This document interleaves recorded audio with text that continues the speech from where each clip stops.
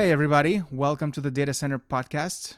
I am Yevgeny Sverdlik, Editor-in-Chief at Data Center Knowledge. We have today with us Tim Hughes. He is Director of Strategy and Development at Stack Infrastructure. They're a wholesale data center provider. Tim, you're in Denver, right? So tell us, what's it like in Denver nowadays? Is it cold? Is it quiet because of the pandemic? Yeah, I mean it's pretty much like everywhere else, kind of quiet because of the pandemic. But we just got hit by the 0-degree weather over the weekend that I think found its way to a lot of the rest of the country. So we got to experience that over the weekend. And then I went outside and it was 25 degrees out, and I was like, man, this feels good. I should just put a t-shirt on. Like the relative difference between -5 and 25, you realize is a 30-degree swing. It's exciting stuff. Well, and you have electricity, which is always nice. Totally. That's an interesting case study that's going to come out of that with how ERCOT manages their grid, because they do a lot of really good stuff, but clearly they missed the mark on a couple of things. And I think you're my first podcast guest that has actual podcast recording equipment. Oh, that's good. You used to have your own podcast, right? What was that about? Yeah, that was 10 years ago, and so I can be forgiven, I hope, for the my attempt at comedy podcast. I still think it was kind of funny, but a buddy of mine sat in my basement and recorded 100 hours worth of podcast content. And it's the easy part is recording podcasts. The hard part is editing. And so I'm going to do my best to make a clean edit for you, so we don't have to go back and, fix a bunch of stuff. So I'll make sure I mute all of my coffee drinking. Here comes the coffee drinking. So we're good. Thank you. I appreciate it. So we're going to talk about Stack. We're going to talk about wholesale data centers. We're going to talk about hyperscale. But I want to talk about your, I guess not previous job, but your past job. You spent many years working at Facebook, doing all things data center there. How did you end up at Facebook?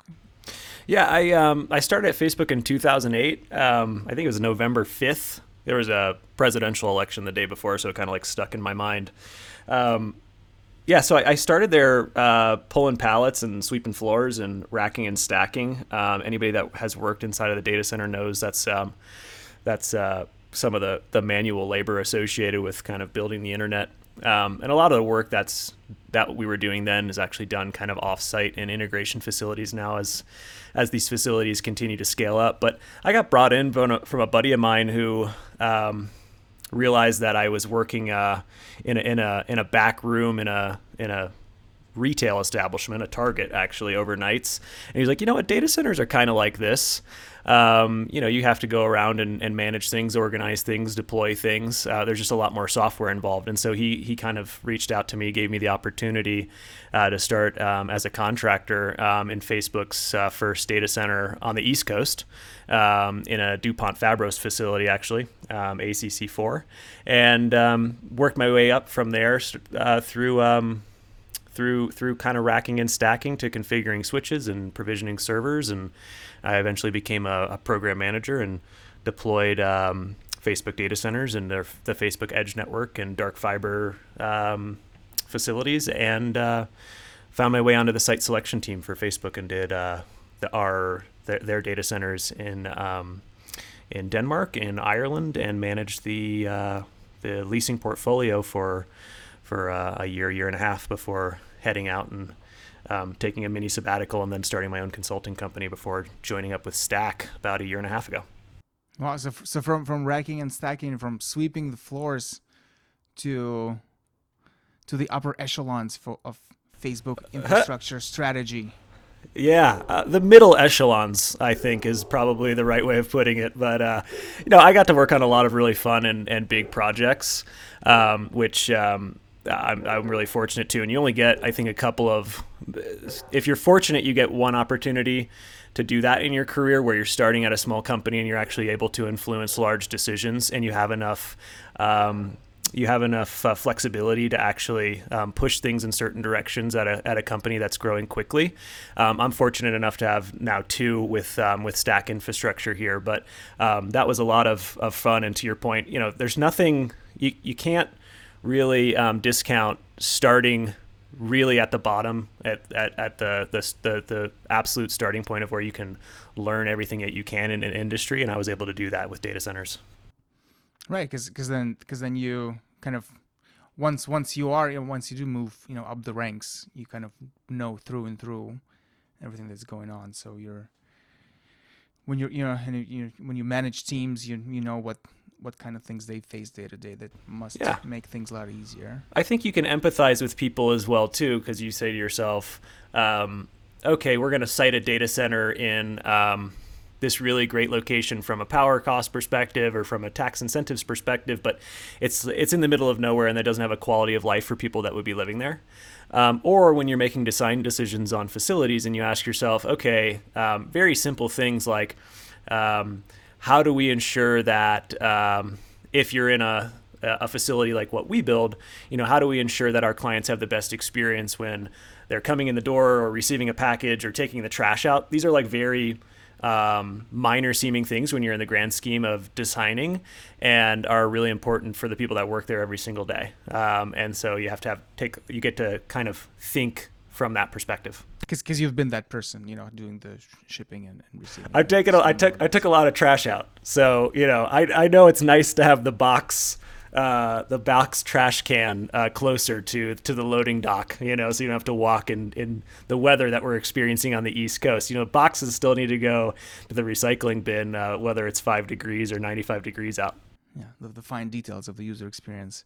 And so you went from site operations to site selection. Can you maybe tell us that story? How did you end up on the site selection team? Yeah, so I took a kind of intermediary path through the technical program management team within the infrastructure organization at Facebook, which essentially is the at the time, and I believe still is to this day, like one of the most cross-functional teams that you could deal with from a technology perspective in infrastructure. I think that's true at a lot of these organizations, large tech organizations. And so there was a very small team of us building a lot of infrastructure quickly, and you have to touch a lot of different pieces, everything from ensuring that you're deploying servers in edge nodes around the world to working with very smart and talented software and production engineers to build the software stacks that support these things. And oftentimes you're doing stuff at a scale that hasn't been done before. And so both from a physical infrastructure perspective and a software perspective, you're learning how those pieces fit together, serving 1 billion plus users that maybe others haven't done before. And so I had a lot of insight into the cross-functional nature of the infrastructure organization. And so the site selection team, my current boss, who's the chief strategy officer at Stack Infrastructure, a guy named Matt van der Zanden, he reached out to me and said, hey, we want to increase our kind of cross-functional engagement with the rest of infrastructure and data center site selection because they felt like they were maybe getting a little bit too siloed, and they wanted to say, hey, we want to make sure that we're working with and collaborating with all stakeholders from a network perspective, from a software perspective, et cetera. And so he brought me on, and I said, hey, look, this is something that I'm very passionate about. I'm very interested in deploying the largest scale pieces of physical infrastructure that Facebook or other tech companies are working on. And I've always had a passion for acquisition and negotiation. And so I was able to kind of get my hands on that, and I was able to provide some kind of cross-functional support to the team as well. That's interesting that you brought up cross-functionality and how these hyperscalers, I think they really value that, right? And that opens up opportunities when you're working in an organization like that, when it's not so siloed and segregated and there isn't like a rigid hierarchy. There's a lot of opportunity for people to move from one team to another and just even see if you see what other parts of the company are doing and yeah, and at some point, you get so big that you can't really do that. But I was able to grow kind of in lockstep with the organization while they grew. And I think a similar thing is happening at Stack, where I think we just passed 100 employee milestone a week ago or something like that. And so we're seeing the same thing here, right? We're building this organization and we're growing really quickly. And so my goal is to kind of grow and scale myself and our strategy and development organization and kind of the exact same way. And the interesting thing is, as these organizations get larger, there's just natural additional friction or inefficiencies as they grow larger. It's kind of just like the multi-talker problem, where you have, instead of communicating one-on-one or 1 to 2, you kind of have n times n minus 1 types of communication, where your stakeholder group grows and grows. And so if you're in those internal organizations, some of the best things that you can have is good external partners, like a Stack infrastructure that can be fast, that can be nimble. We're still small enough to make those quick decisions and respond to our clients. And that's certainly a little bit of a plug for our organization, but also just a reality, having been on the other side of the table, that you need that outlet of those nimble, fast partners that maybe are 3 to 6 months ahead of where you are, to be able to grow your organization and quickly, even if you do the majority of your data center capacity self-perform.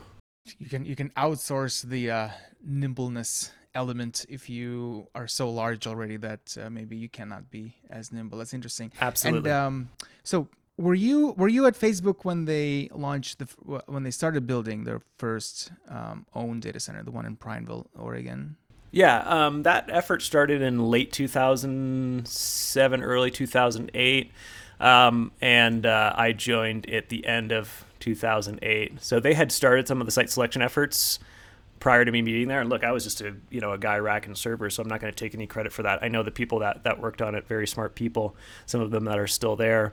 But I was there during the initial turn-up of the facility, working with our provisioning teams and our software engineering teams to bring that facility online as a new region. And it created interesting problems from a software stack perspective, because we were at that point just two regions, an East Coast and a West Coast region, in Santa Clara and in Ashburn, and then they added this Prineville region. And so the question was, how do you best optimize the software stack for a new region that's also kind of on the West Coast, but far enough away that if it's not its own segregated region, then you would create latency issues. So that was a lot of interesting problems that other people were working on that I got to watch while I, racked up big Cisco and Juniper switches and routers and, helped to provision servers. And Stack Infrastructure, you mentioned, not an old company. It was very recently formed in 2019. And it was formed by a combination of some T5 assets and the Infomart assets that were left after Equinix bought Infomart Dallas. It was formed to go specifically, it was one of the kind of few companies that were formed to go specifically after the hyperscale data center outsourcing opportunity. Another interesting bit about Stack is one of its backers, Iconic Capital. I'm not sure if they're still involved, but they were in the beginning. And they're a wealth manager for some very rich Silicon Valley figures, people like Mark Zuckerberg, Sheryl Sandberg, Jack Dorsey.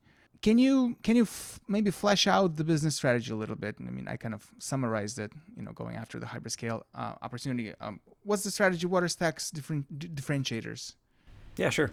So the while we were putting the company together, and I started a year and a half ago, so I wasn't there kind of at the formation, but I've been able to continue to work with the folks that were. The initial hypothesis is that simplistically, but importantly, data center growth is going to continue in the near, medium, and long term. And that growth is going to happen primarily at the larger scale side of the market, to your point, the hyperscale side. And so we should develop a company that's specifically organized to capture that. So the strategy was relatively straightforward, where we worked to develop a national platform and saying, okay, instead of just starting with capital and dirt, which really anybody can do, we wanted to create a cohesive national platform first, on the back of performing assets, to your point, that were acquired through T5 or Infomart. And those assets have served us extremely well to kind of create this revenue base for the company, as well as the ability to show that we can own and operate data centers. There's a lot of capital right now chasing data center development, as you well know. And anybody can say, hey, I have 100 acres and I have a lot of money, but we were able to very quickly show that we had the organization and the talent to actually operate these data centers as well, because nobody wants just the data center. They want somebody that can operate the data center well, and we're doing that. And so once we established that platform, our next step was to begin to develop new facilities. And so we did that in Chicago, Silicon Valley, Portland. We have some Northern Virginia projects going on as well. And so we're quickly deploying additional capital and building additional data centers for the clients that we now have very close relationships with from all of the hyperscale players. So it was a key component of ours to be able to prove that competency through operations, then to prove our ability to develop these facilities in a very stack specialized design, but not so bespoke that if a client came in and looked at it, they would be like, what is this? I don't understand this mechanical system. I don't understand this electrical system. And in a way that's modular enough for folks to be able to make changes if they need to, and for us to scale up rapidly and from a cost-effective perspective. So that's the strategy. Create the platform, establish operational competency, begin to develop our own projects in a way that with a product that our clients are interested in, and then really develop that deep relationship with those clients and create that sense of us being the outsourced nimble partner that you're looking for. And hopefully we're in markets that we're ahead of even our clients from a schedule perspective, that we can quickly perform for them. As you mentioned, there aren't that many kind of experienced teams that aren't already working somewhere, building data centers and leasing them to big clients in 2019, and now you guys are up some serious competition. It's a very competitive market with some very experienced companies with long track record, like Digital Realties of the world and CyrusOne, QTS. When you're talking with the Microsoft or with the Facebook, how do you explain to them, why Stack and not Digital Realty? I can't give any client name specifics just because of NDAs, as I'm sure you're well aware. But those are just examples. Of course, yeah. And so we, look, I think we have the best team in the industry right now, and that's not trying to throw any shade at any of our competitors. And you would say, yeah, of course, naturally, Tim, you would say that because you work there. I wouldn't have joined this organization if I didn't think that we had some of the best folks in place. And really, there's been a shift in the last 3 or 4 years from the data center industry being a place in which it was very real estate focused to a place in which it's very much more driven by the finance side of things. You see different types of capital entering into the data center space. And that means that different players, individuals that are contributing to this space are entering it as well, including a lot of the people that I work with. And we have people that have been in the industry for 20 years. And we have, I think, our probably average time in the industry is 10 to 15 years. But in terms of the management and in terms of what these companies are expecting, the competition for the Digitals and the Cyrus is completely different from when they were developed, right? And completely different from when the problem sets are completely different from when they were started as a company as companies as well. Not to pick on anybody in particular, but we are developing ourselves specifically for the problems of today. We don't have 20 years worth of legacy assets that we have to manage and think through. We are able to remain nimble and small and focus on the core customers that are at the top of our list, and we're at the top of their list, we think, too. And then we're able to hire really good people because we can keep the team smaller. And so I think we have some of the best sales organizations, some of the best finance organization, some of the best engineering and design people in the industry right now. And a lot of our folks come from the hyperscalers themselves. My background, my boss's background. I would say probably a good 50% of our organization have some sort of hyperscale background from one of the top 4 or 5 companies. I think that that's pretty unique. So we're not just coming from a real estate background, or we're not just hopping over from somebody else directly in the industry. We know what our customers and our clients are looking for. So we keep talking about hyperscale data centers. That word means a lot of different things to a lot of different people. Some people look at it from a size perspective. Some people look at it from kind of the application that these data centers enable. Some people look at it from a design perspective. There's a certain way hyperscale data centers are designed. What's a hyperscale data center to you? How do you think about these things? I just look at it as scale. I mean, it's hard to look at it from an application perspective because many of these hyperscalers are cloud providers. And so what applications are they running? They're running whatever applications their clients want to run.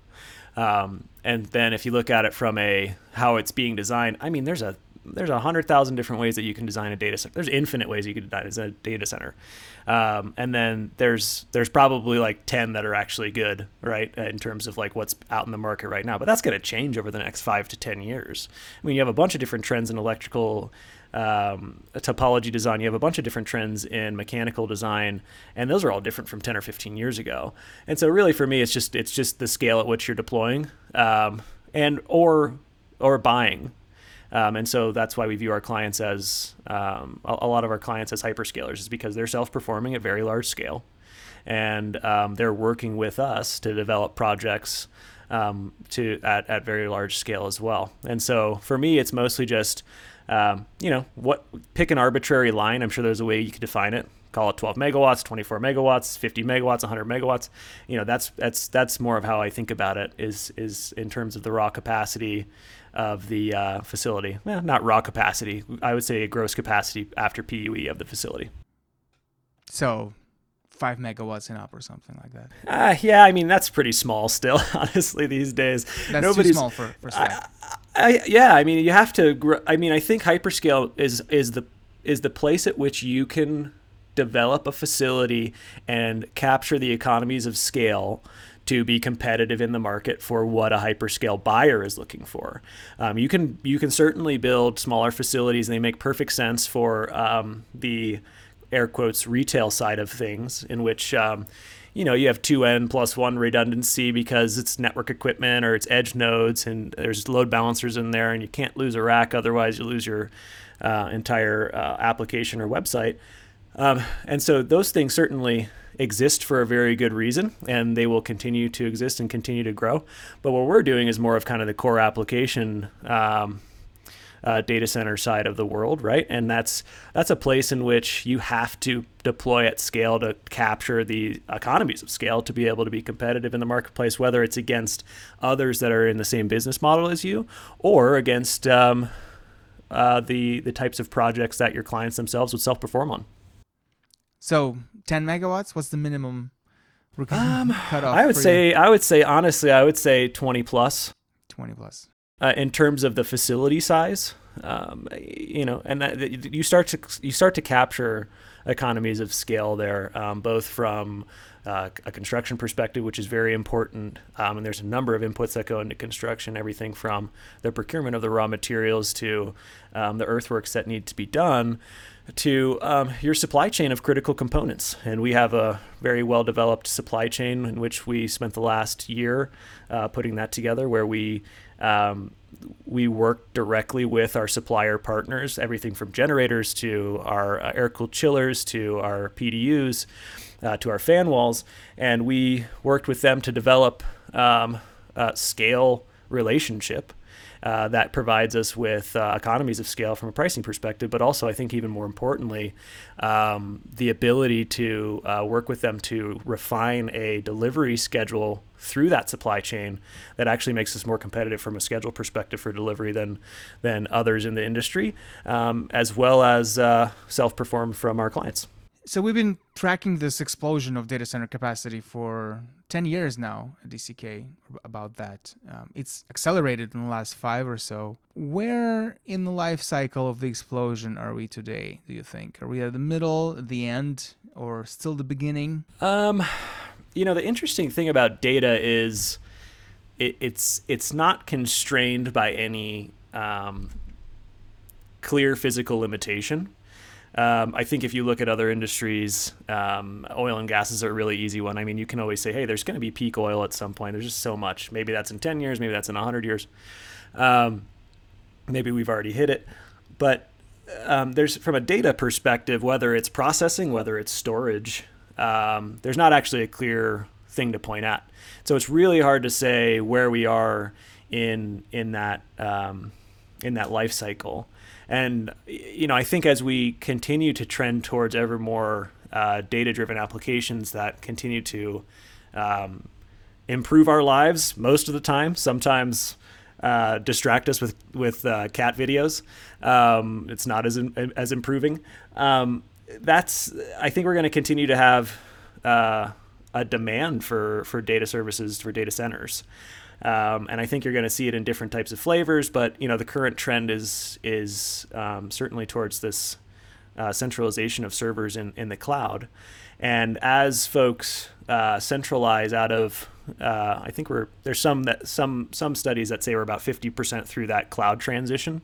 So if you're looking for a specific epoch in this ongoing life cycle, you can point at the cloud transition and say, okay, maybe we're about 50% through of the way through the cloud transition. And the reason that that's important is folks are transitioning their IT services out of closets, out of small data center deployments, and into the cloud. And so, at least from our perspective on the hyperscale end of the business, we see that continued movement into centralized cloud locations as a continued growth in the hyperscale side of the industry. So that's 50% through from a cloud aggregation perspective. But the other things that we're seeing that are not quite as easily tracked and kind of confined, and it's really hard to predict where this goes and where this ends, is we continue to see increased client traffic, and clients importantly aren't just people, but more and more people are getting on the internet. I mean, there's some studies that show we're probably going to be about 2/3 internet penetration globally in 2023. 3 years, that's about 5.3 billion people. 3 years ago, we were at 3.9 billion people. And so that's a pretty significant increase just in human eyeballs. And then, people use the buzzword IoT all the time, Internet of Things, but really that is an increase in clients as non-human interactions increase on the internet, as our smart devices, as our cars, etc., connect. That's as heavy from a data center perspective as human beings get on. So those are two significant trends that it's really hard to predict when that growth cycle is going to stop from just a new client perspective, when you add together both people getting online and devices. Okay, so the answer is basically we don't know, but things are still it's still growing pretty quickly. 10 years will continue to have significant growth through this cycle as more people come online, as more devices come online, as cloud aggregation continues, as the complexity of the applications that we're online with continue to increase, and as people spend more time online. The next 10 years will certainly see continued growth. Beyond 10 years, I mean, it's hard to forecast anything, right? But I would expect it to continue to grow. And the question is, are we seeing the same types of growth trends that we've been seeing over the last 5 years, or is it more of a stabilized, mature industry? Or is there more growth in some places around the world and less in others where a lot of capacity has already been built, right? Certainly. And I mean, you can point at technologies that are probably 5 to 10 years out, and you just say that is just a wild card.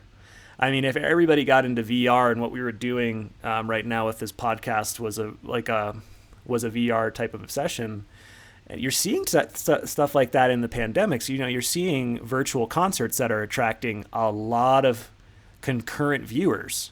And so whether you're hanging out, like watching a virtual rendition of Old Town Road, or you're like doing a podcast and then you do it live with people attending that way, there's a potential for that to increase significant demand. And as that continues to grow, who knows? That's a question mark that you could say, well, it could peter out as a trend.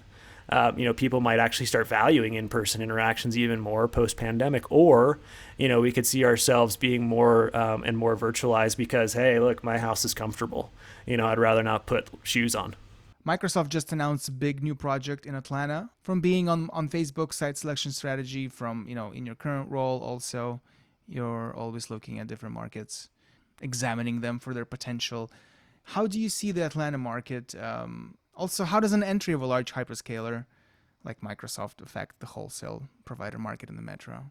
Once a big hyperscaler has a new project in the market, does that provide impetus for other developers to kind of enter to maybe provide services around that? I mean, I'll just start by saying, we're in the Atlanta market. We have a facility that actually is all of our facilities are great. This one's actually particularly interesting and a great facility. And we have expansion capabilities in a couple of different positions in the market. So we certainly believe in Atlanta. And I think the reason that you believe in Atlanta is because, you look at the East Coast and you ask yourself, well, where else is there besides Northern Virginia? And, the kind of New York, New Jersey market has been plateaued for a little bit now. In terms of additional development. And I think that has to do with a number of different factors in that market. And so, people have been pointing to Atlanta as the kind of southeast hub from a data center perspective. And we think that that's an accurate thesis. And partly because of all the connectivity there, right? There's some major carrier hotels there. Lots of fiber in the ground. Definitely. I mean, when we were deploying our edge network at Facebook, it was one of our top 6 markets in the United States. So you had Northern Virginia, you had Northern California, you had Miami, you had New York, you had Dallas, and Atlanta was probably right in there with LA and Seattle and Chicago. And so it's certainly one of the most connected cities in the country. And it's important because, it's really close to Florida, which has a lot of natural disaster risk. And Florida is a significant hub, not just for the Southeast, but also for South America and Central America. And so there's an important position for Atlanta from that perspective. Additionally, and very importantly, it's a large metro in and of itself with a lot of people and a lot of large companies. And so typically if folks are leasing space for their data centers, they want to be close to their headquarters unless there's a redundancy reason or a significant financial reason why they would want to do otherwise. So Atlanta is definitely appealing from that perspective as well. The question about the impact of a large scale, a hyperscaler self-performing in a market is really interesting because you have a wide range of outcomes depending on the market. I mean, you can look at a couple of markets in Iowa, for example, that have had significant developments from a hyperscaler perspective, and you're not seeing any movement from the rest of the industry in there. You're seeing hyperscalers clustering there for sure, but you're not seeing the wholesalers come in afterwards. Now, on the flip side, a place like New Albany, which until Facebook did their site selection effort there and eventually chose it as one of their U.S. facilities locations, and that was, I think, 7 years ago. Since then, it's grown significantly from a hyperscale perspective. I think essentially all of them are there at this point. And you're also seeing movement from a wholesale perspective. We have a position there. There's a couple others in the market that are making moves. And I think that's more of a dynamic between New Albany is centrally located in the U.S. population zone, whereas Iowa is less centrally located from a U.S. population positioning perspective. And so there's definitely dynamics that you see in these different markets that have a lot to do with things outside of just the hyperscalers entering. So a hyperscaler on its own, maybe not enough, but hyperscaler plus other factors in the market may be enough of a reason Absolutely. for a wholesaler to enter. I'm curious also about so Microsoft. They've been really building out. The last few years, they've been building out their data center, their new cloud regions with availability zones, which they didn't used to do that. They just started to do that recently. And so when they enter a new market, even if they are entering on their own, I feel like that should also provide opportunity for a company like Stack or anyone else that you guys are competing with to pitch to Microsoft. Do they use a mix of build and lease in the market for the express purpose of being able to enter a market immediately with multiple availability zones? So you build your core campus on your own, and then you lease out the capacity or you lease capacity for to have multiple locations. Again, not able to speak for any client in particular, but what we're seeing as a trend in all of the cloud players is this movement towards these regional positionings with multiple availability zones in the region, and they all have different names for it. But essentially, the architecture is the same, in which you have say Northern Virginia as a region, and then you have a number of locations within Northern Virginia that you can deploy that follow pretty strict guidelines on physical separation and network diversity, to allow for some pretty significant levels of redundancy in a given region. So yeah, we're seeing that in a number of markets, for all of the cloud players having interest in creating the right level of that availability zone diversity, and there are certainly markets in which they take an approach in which they will do self-perform on some of it, and then they will lease capacity on some of it. That's certainly a dynamic that exists. Some markets, they just decide to lease it all. Some markets, they decide to build everything themselves. And so really, I think what we want to do, a product that we want to create, is that those cloud clients of ours can really just look at our facilities as an extension of theirs. Like, we build high enough quality to their standards in an efficient enough manner that they can look at us and say, oh, okay, do we want to self-perform 10 miles down the road, or do we want to self-perform, or do we want to lease at a property that a provider like Stack already has? And so that's certainly something that we look at in markets, and we say, okay, where are opportunities to collaborate with those cloud providers, and ensure that that we're working together to develop additional availability zones for them. I mean, what you don't want to do is create problems for your clients by trying to while we want to predict what our clients want to do, we want to have good enough relationships with them to say, okay, you want to develop here, cool, we're going to develop here, cool, and actually coordinate really closely, as much as possible, as much as they can divulge to us, our development strategies in tandem with them. When you guys do decide which market to go into next, do you usually already know that one of your clients is going to want to be there, or is there some element of risk in that decision? There's normally an element of risk in the decision. I mean, these are companies that are in a very competitive industry that we have great relationships with, but we recognize that they're not going to be able to tell us everything, and that's okay. I mean, I've been on that side of the table, and I always tried to bias towards as much transparency as possible and to say, hey, look, I can't tell you any more than that. But we just try to ask the questions and say, hey, these are markets that we're looking at that we think are very interesting, that we see potential for growth. Can you give us any feedback on that? And oftentimes they'll give us as much as they can, and then beyond that, we have to certainly take on additional risk. There's very rarely a case in which somebody's saying, hey, go there and we'll lease that space out for you. That's just not really where the market is. They have a lot of options in most of these markets. And so we have to be on top of our game and create a product, both from, what it is we're building, but where we're positioning in every single market at any given time, our efforts and our capital, so that we can hopefully have an opportunity to work with them in any market that we're entering in. They try to keep that information pretty close to the chest, and you mentioned this for competitive reasons. What does one hyperscaler gain by keeping their plans to enter a certain market with the data center campus competitively? Well, I think there's two different things going on. One is you work at a company like that, you have to be very sensitive to everything that you say at any given time. I mean, there are so many different stakeholders involved in any of these decisions.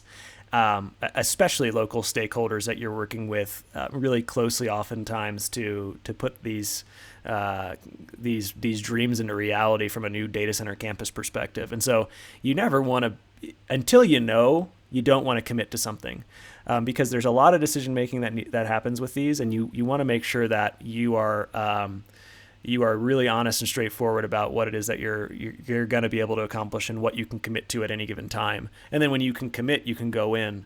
And so just looking at it from that side of the equation, these are very large companies that are in the spotlight. Hundreds of thousands of articles in a month, I'm sure, get printed about all of these companies. And so they need to be thoughtful about the decisions that they're making and the commitments that they're making at any given time, just in general. And then in terms of working with us and competing in the cloud space, for example, I think let's take us out of the equation and just look at what they're trying to do. They have a lot of clients in these markets, oftentimes that are saying, hey, can you deploy additional capacity, or can you deploy a new availability zone, or can you come to this city or this market? And so they're working with their own clients to meet their needs. And so again, they can't overcommit to any of them. And so even from a secrecy and competitive nature perspective, they need to make sure that they're able to commit to their clients what they can actually accomplish. And then finally, from a competitive perspective, I think that there's what we've seen over the last couple of years, especially, is as the cloud landscape has become increasingly competitive, you see a differentiation in service to proximity. And so the closer that folks can get to their clients and deploy to their clients, that's a differentiator for them as their cloud services. And so that's kind of some of their secret sauce. And so they want to keep that, I think, as closely guarded in terms of where they're going until they actually have a firm commitment and make an announcement. And then for us, look, I mean, we're there to provide services, and that's an important piece of it, but they have a lot of other factors to it. So if there's a market with lots of potential cloud users, if I am Amazon and I can build a data center there quickly or ahead of others, I have an advantage in getting those users to use my services because the performance is going to be better for them. Yeah, or they just folks just want to be closer to the infrastructure that they're deploying.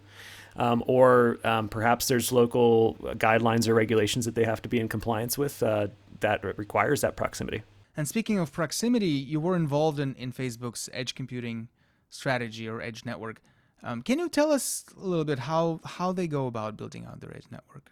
I can paint a pretty broad picture Sure. of what them or any of these folks are trying to achieve, which is the interesting dynamic that I think is hard to pick up on is that proximity is important, certainly, but physical proximity to a user is only as useful as the interconnection point, the proximity of the interconnection point to that user and to the data center that user is trying to connect to. Interconnection point between a last mile network and your infrastructure?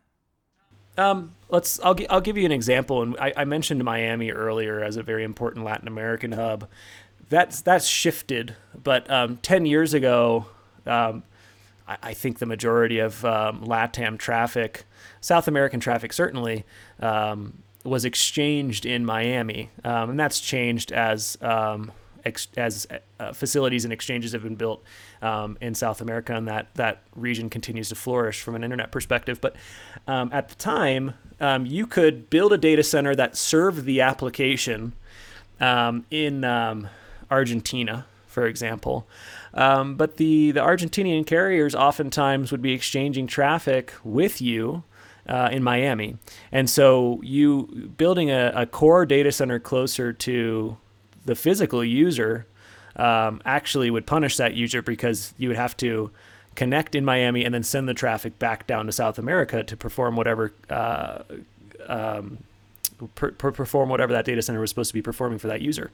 So that's an interesting dynamic where you have to be close to where traffic is exchanged.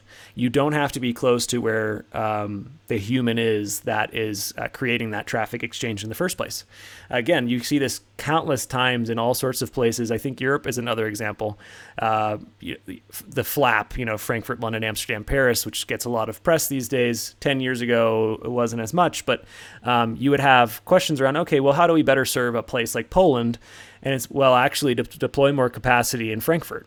Counterintuitively, going to Warsaw wouldn't actually help most Polish users. That is, again, that dynamic has changed, but at the time, the majority of Polish traffic was being exchanged in Frankfurt.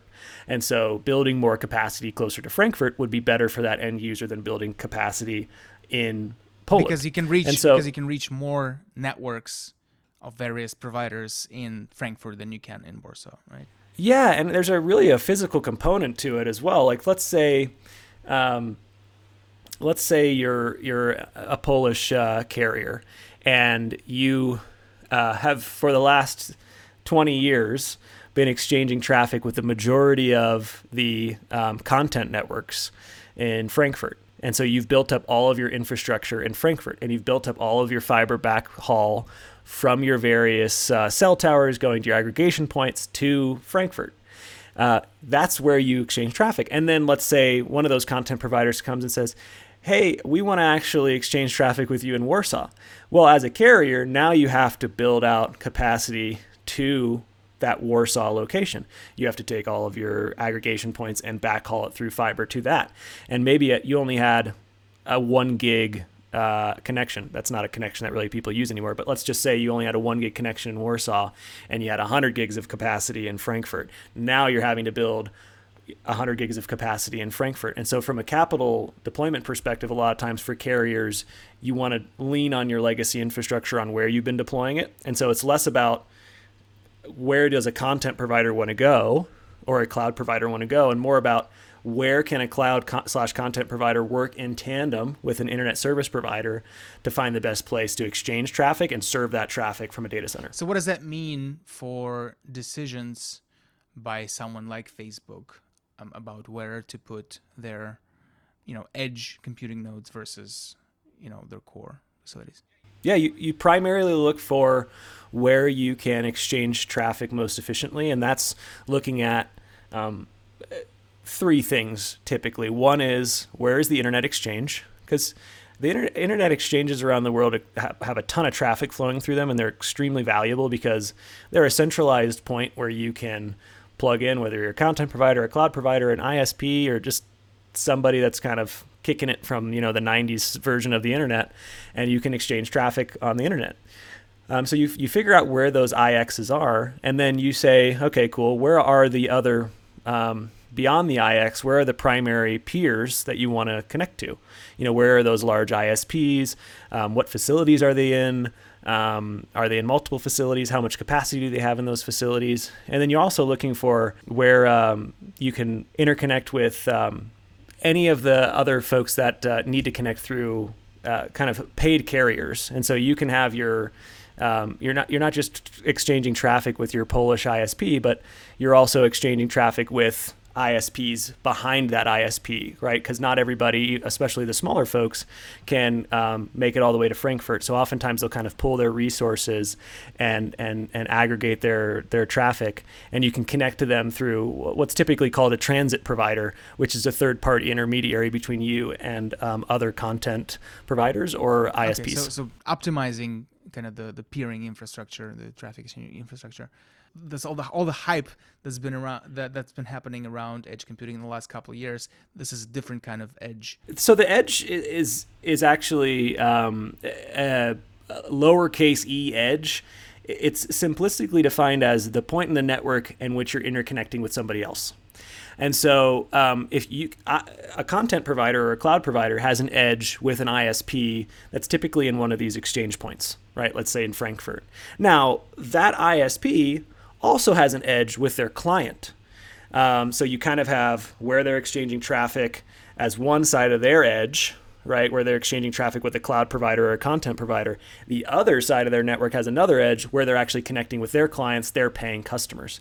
That is the edge that's currently being talked about, where people are trying to optimize very hyper-localized services for that. And that's a very difficult problem because it's so disaggregated that you have to be very specific in the applications that you're trying to optimize at that point. Otherwise, you don't have the right scale to actually properly optimize it, and you can actually create problems for your clients. And I want to go back to the hyperscale build versus lease question. So why don't hyperscalers, they obviously have, the best teams, the best designers, the best operations teams. They have very smart people working on their data centers that build these state-of-the-art facilities, super efficient. Why don't they just do it all on their own? Why don't they just build their own data centers everywhere instead of leasing? Yeah, I think there's two primary reasons that they're leasing right now. One is relatively straightforward and intuitive to folks in the industry, which is there are some places that you want to deploy capacity as a hyperscaler where you don't have the scale from the demand side from your application or from the cloud that you're building there, that you actually want to self-perform and build your own facility. And so oftentimes these are in international markets, or these are in traffic exchange points where it just doesn't make sense to self-perform. And so you're going to lease in those places because you're not passing the threshold to what we talked about earlier, in which you're able to actually capture the economies of scale of deploying your own facility. Additionally, if you start trying to build and deploy in every single one of those locations, you are stretching your team very thin, but from an operations perspective, from a design perspective, from an engineering perspective.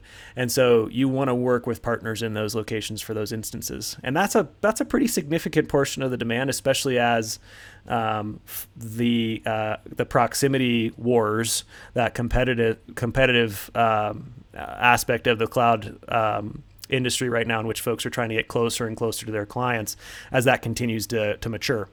So that's one piece of the puzzle. The other is oftentimes the leased facilities are really a release valve, I guess pun intended, for capacity requirements that weren't necessarily predicted.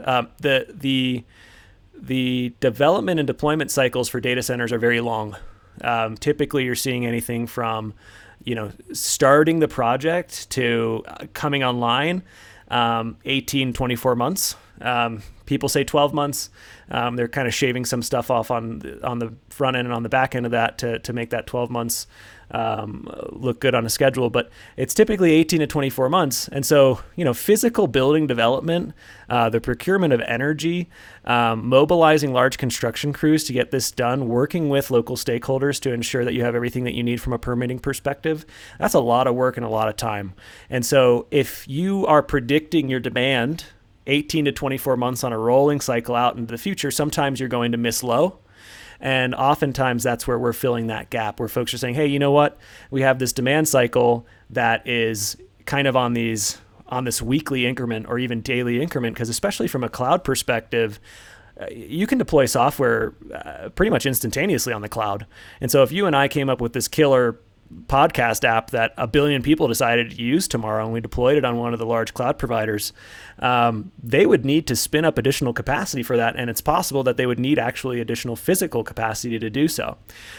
If that's the case, then they might not have that 18 to 24 months of luxury to deploy additional data center capacity, which means that Stack Infrastructure can step in and say, hey, we have 200 acres in Manassas, and we have plenty of capacity available there, and we have a bunch of electrical interconnection capacity as well. And by the way, we've already graded the pad. We can be up in 6 to 9 months, and then folks are interested. And so you're oftentimes, as a partner, filling the gap for the demand predictions that sometimes fall short in the industry. So it helps kind of soften the unpredictability, the unpredictable nature of their demand. So they don't have to. So they take a smaller risk by going into a location. Yeah, I think it's less about them taking a smaller risk and more about them saying, "Hey, look, here are our various model predictions for demand over the next 24 months, 60 months, whatever window they're looking into." And here's the 10 percentile view of that, and here's the 90 percentile view of that. And they kind of cut off the ends just because you start to see some really wonky stuff.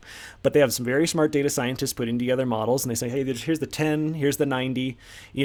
From a capital allocation perspective, perhaps we should develop to the 60, which gives us maybe a little bit of buffer.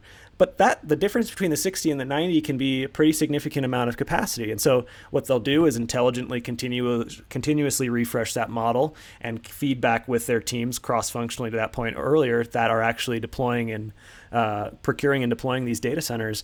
And if for some reason that does spike to a 90, and it does so in a very small period of time, they don't have the ability to respond to that as rapidly as they probably want to and self-perform to that.